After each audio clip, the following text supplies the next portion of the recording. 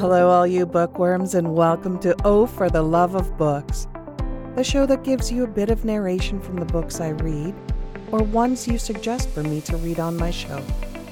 I'm your host, Jessica Vickery, and thank you for joining me on this journey.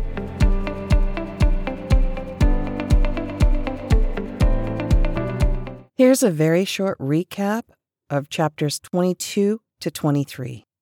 In Chapter 22, Mac, Nigel, and Derek land in Shanghai PVG Airport. They meet up with Jack, who will be their liaison and protector while in China. They find out Zhang has put a minimum bid of $100 million on the formula. Gus did follow them to China and is told to watch them. In Chapter 23, Nigel is thinking they missed something and is trying to figure out what Sam's role is in all of this. Jack tells them the auction will be on Saturday, and they need to locate Zhang before it. Now, they just need to figure out how.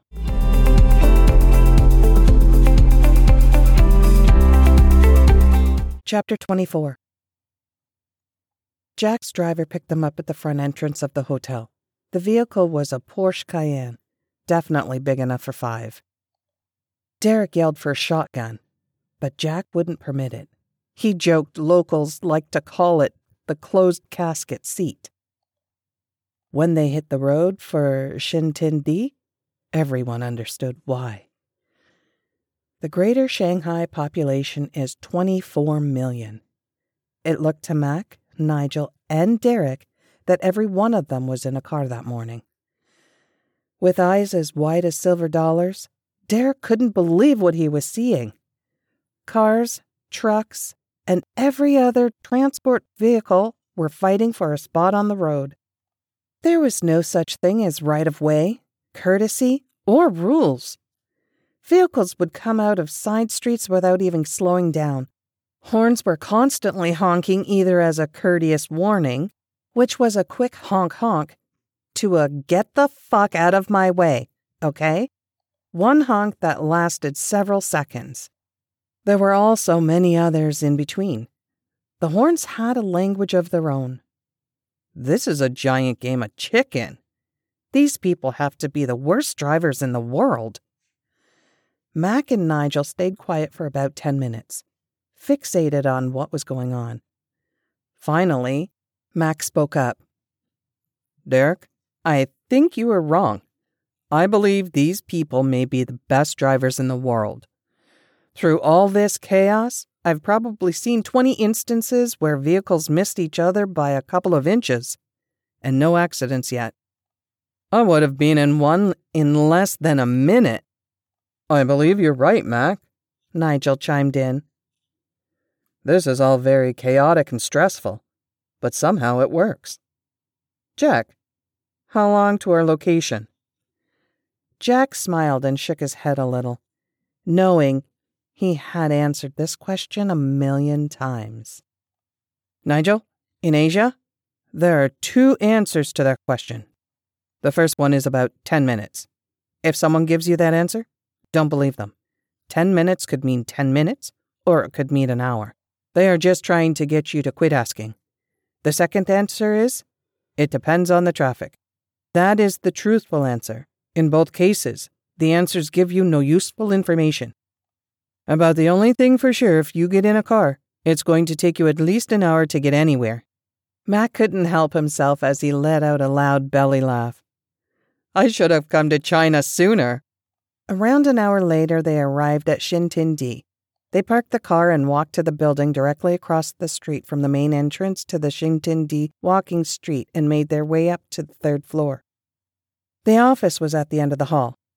On the door was a sign which had both English and Chinese writing. The English version read, Corporate Offices, Crazy Zaiban's Fine Seafood Importing.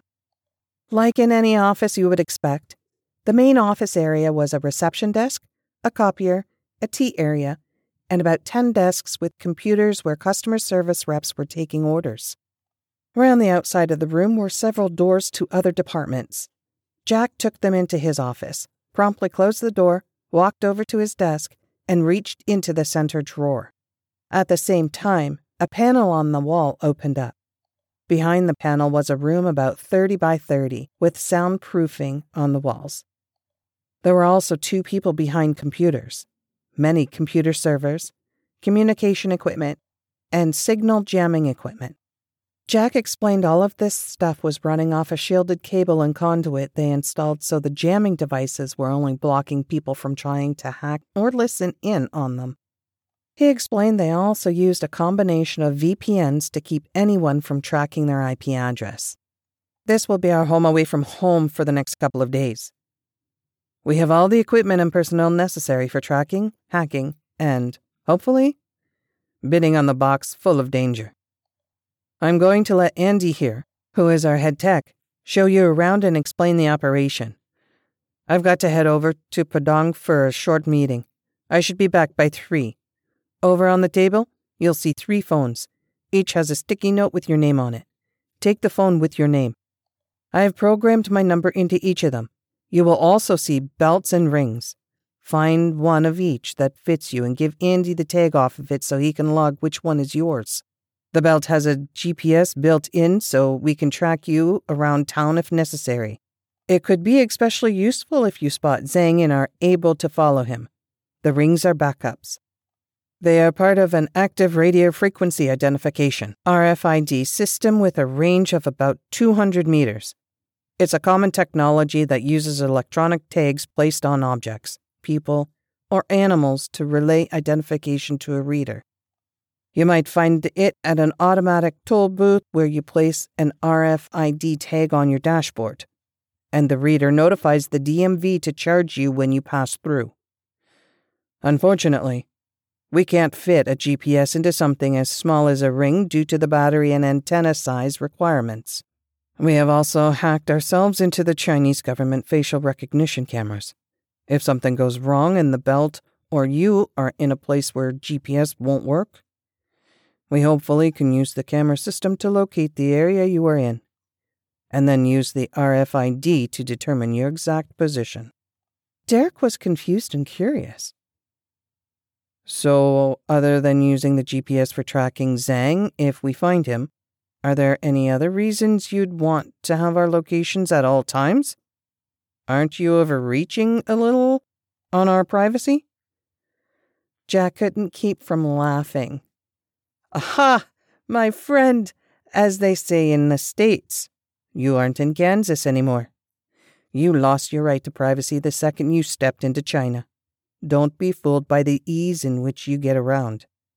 The Chinese government is trying to watch every move you or any foreigner makes. They currently have over 200 million cameras in place, most of them tied into a facial recognition system. They are primarily there to track Uyghurs, a Muslim minority in this country. They are considered dangerous by the government and are being watched very closely. Jaywalk as a hen, and you lose 10 points on your social score. Or at a maximum, lose your driver's license. Jaywalk as a Uyghur, get sentenced to a lifetime of hard labor in a concentration camp. No shit. Derek was in shock. No shit, Derek. If the government knows who you are, we need to know too. When you guys finish here, you can head across the road to the walking street. There's about any type of food you would want. I'd suggest Polliner for a good sandwich and German beer. Jack left them in Andy's hands. See you at around 3. Andy proceeded to show them around, explaining what each piece of equipment was and what it did. They understood about 20%. After about an hour, they had had about enough. Mac was the first to speak up. I've got a headache. Why don't we go grab a sandwich and a beer? We can come back to this when we finish eating. Nigel was quick to answer. I agree. They all grabbed their new phones and headed to Polliner, sitting down at an outdoor table and ordering a beer. After the beers arrived, they toasted the occasion and each took their first sip. Just as they were getting comfortable, the phone in Nigel's pocket started ringing. It was from Jack. Sorry to bother you, but I just got a call. One of my associates called and he spotted Zhang in the garment district. I thought you guys would want to go down there and see if you can find him. Make sure you are as discreet as possible if you do. See if you can follow him a little to track where he is going. I'll meet up with you as quickly as I can. If you don't see him, you can always go shopping. How do we get there? You'll have to take a taxi. Just tell the taxi driver, Luya Bang Lu. They'll know where you need to go. It is a very popular place. Okay, we should be fine. Well, guys, you better chug. They all finished their beers hurriedly and headed for the main entrance, hailing a taxi. They jumped in. Grabbing his collar, Mac looked at the taxi driver and said, Lu Bang Lu. The driver shook his head in a yes motion and took off. Mac couldn't help himself. To your Dao Chi Chong? How long to the market? As serious as he could be. The driver looked at Mac and answered, Shifenjong? 10 minutes. Mac gave the same look to Nigel and Derek. We might be screwed. Chapter 25. Well, I guess we weren't as screwed as I thought. 10 minutes only meant 30 in this case. Nigel paid the 30 RMB taxi fee and gave the driver an extra 50, refusing to take back the change. He didn't realize he had made a new friend with that tip. It was hard for the three of them not to stop and take it all in. They were in an older part of Shanghai with mixed businesses and residential properties. Much of what they had seen as far as superhighways or modern, more westernized areas, they could see the landscape changing as they made their way from Shintindi, but now were out of the car. They weren't observers through a windshield anymore, but right in the middle of the chaos. The most significant sensory impact on Mac was the smell. It was a mixture of aromas coming from the street food vendors, car exhaust, fabric from clothing shops, laundry hanging out of all the windows, drying in the sun, and leftover rain from an earlier shower, and a little garbage and sewage mixed in. It wasn't a good or bad smell, just so different from what he had ever smelled in his past. If he had to put a word on it, it would probably be exotic. Nigel was hit first by the sounds. It was a cacophony of sirens, car engines, horns honking, construction, and street vendors all addressing them in broken English. DVD, watch, best price for you, high quality. Do you need a suit? Come in and look. Two things struck Derek. The first was the number of high-rise buildings being constructed. He had heard some Westerners joke the night before China's national bird was the crane. Now he knew why they were laughing. He could see the buildings were going up with astonishing speed. So much manpower was being thrown at the projects. Workers were hanging off the bamboo scaffolds like vine from a trellis. The second thing Derek noticed was the women. He usually wasn't particularly attracted to Asian women, but for some reason, the more accustomed he became to their type of beauty, the more he was taken by it. He wasn't sure, though, just yet if being away from home and in his late 20s weren't the major driving factors for his current overly reactive libido. Derek, Mac, we need to make ourselves small here. If Zhang is around here and sees us, he'll surely get the hell out quickly. I'm sure he knows we are here in Shanghai, but probably isn't aware we are this close. If we can spot and trail him, we may be able to find out where the research is, or at least be able to get info we don't have right now. We also need to watch for that big bastard Peralta, who is probably traveling with him by now. He should be easy to see, even in this crowd. Just how are we going to make ourselves small, Dad? There are people all over the place. We probably won't even see him or Peralta coming. We won't see them coming if we keep moving through the crowd. What we need to do is find a store and observe from there. We can move to a few different spots while we're here to cover all directions. Let's use the crowd to our advantage. The first thing I'm going to do is head over to that street vendor and buy myself one of those Hard Rock Shanghai baseball caps. Don't you think that's a little cheesy, Dad? Not if it hides part of my face. Mac and Derek relented. Derek ended up with a Harley-Davidson skull cap. and Mac ended up with a Tottenham Hotspur baseball cap and added a fake Rolex to his bounty. He was so proud he had been able to bargain the vendor down from $100 to about 60 American. Little did he know he could have gotten it for half that. And the vendor still would have made a livable profit. It didn't matter. Mac was able to buy a Hotspur cap, his favorite soccer team in the Premier League. He had already heard the Rolex knockoffs were cheap, so he didn't care if the vendor could do better. In his mind, it would have been a crime to negotiate any lower. Being a Brit and fancying himself as a soccer connoisseur, Nigel had to speak up at that point. "You've got to be kidding me. Tottenham?" "Yeah. Is that a problem?" "Liverpool all the way, baby." They laughed at the idea Yank and a Brit were trying to one-up each other on soccer while in China. 3 hours and 5 stores later, they decided to move to their last spot down on one of the main streets, a little coffee shop named T1. They would be able to case the main intersection from there and get some much-needed caffeine.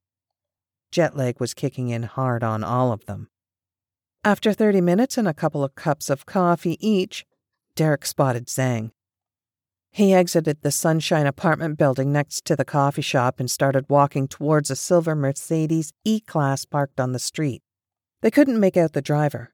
Fortunately for them, they had already paid for the coffee and were quickly headed for the door. It was later in the afternoon and rain had started falling again. There was a mass of humanity and no taxis in sight. Everyone wanted out of the storm. If a cab showed up, it would get surrounded. The persons pushing the hardest would eventually get the taxi. This moment may possibly be the only chance they've had to follow Zhang before the auction. It looked like they had lost their opportunity. They weren't going to give up just yet. All three were out on the curb waving their taxi hands, hoping for a miracle. When Mac noticed a cab headed their way with its taillights flashing, it passed several crowds of similar hand wavers, and in a split second, it pulled over next to them. The front passenger side door flew open and a hand started motioning them in, while the driver yelled, "Shin, fast." The hand belonged to the same driver Mac had tipped so generously earlier in the day. This opportunity was either a monumental coincidence or the driver had been on the lookout for them all afternoon. In any case, it didn't matter. Karma had smiled on them. In his best Mandarin, Mac smiled at the driver, pointed at the Mercedes, and said, "Follow that car. It's after 3. I'm going to call Jack and let him know what's going on.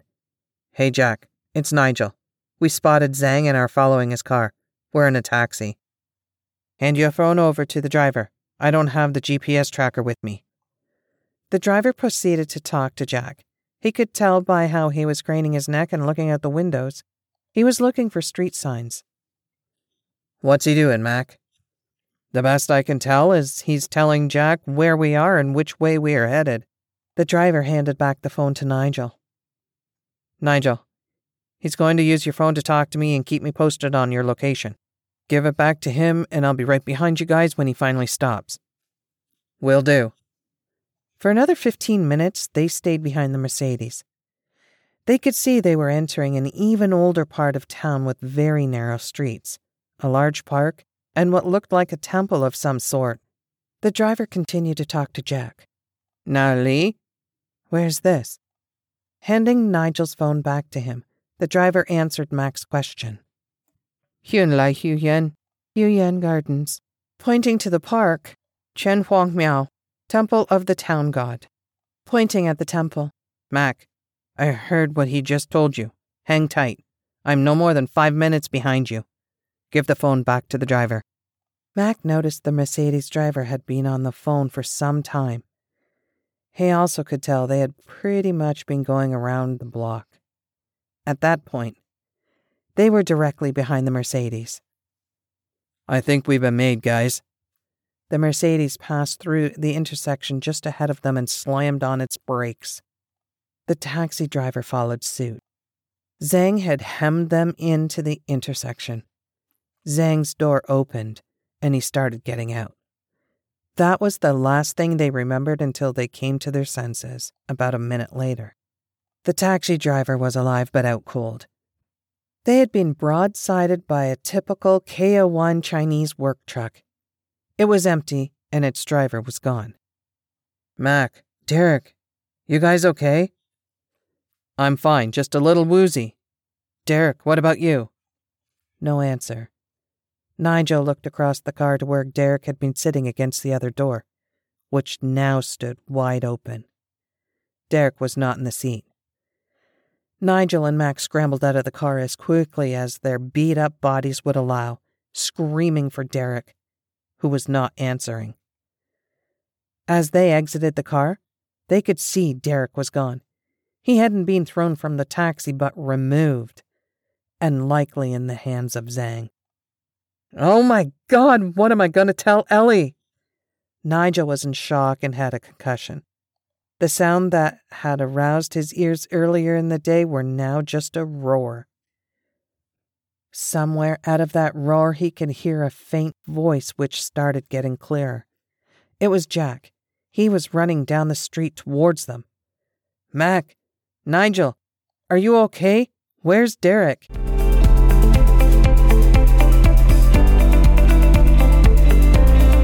"I really don't think I would drive in China. It would be horrifying. Have you ever seen that show Don't Drive Here with Andrew Younghusband? I think China was on it. So what happened to Derek? Did Gus and Zhang take him? Did they get the formula back? Did they find Derek? Does Ellie kill Nigel for losing Derek? To answer all of these questions, you're going to have to grab the book, and I can tell you will not be disappointed. Okay, so next week I'm going to be doing something a little different.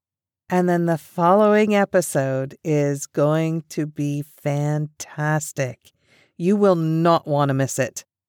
You'll hear a little more about it next week. See you then.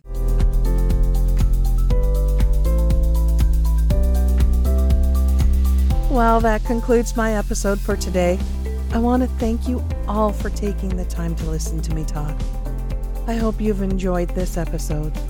If you like my podcast, please subscribe to my show or send me an email to jessvicvoice@outlook.com. That's JESSVICVOICE@outlook.com with suggestions of books for me to read on the show. Thank you again, and please join me next week on Oh for the Love of Books. And as always, dream big and keep reading.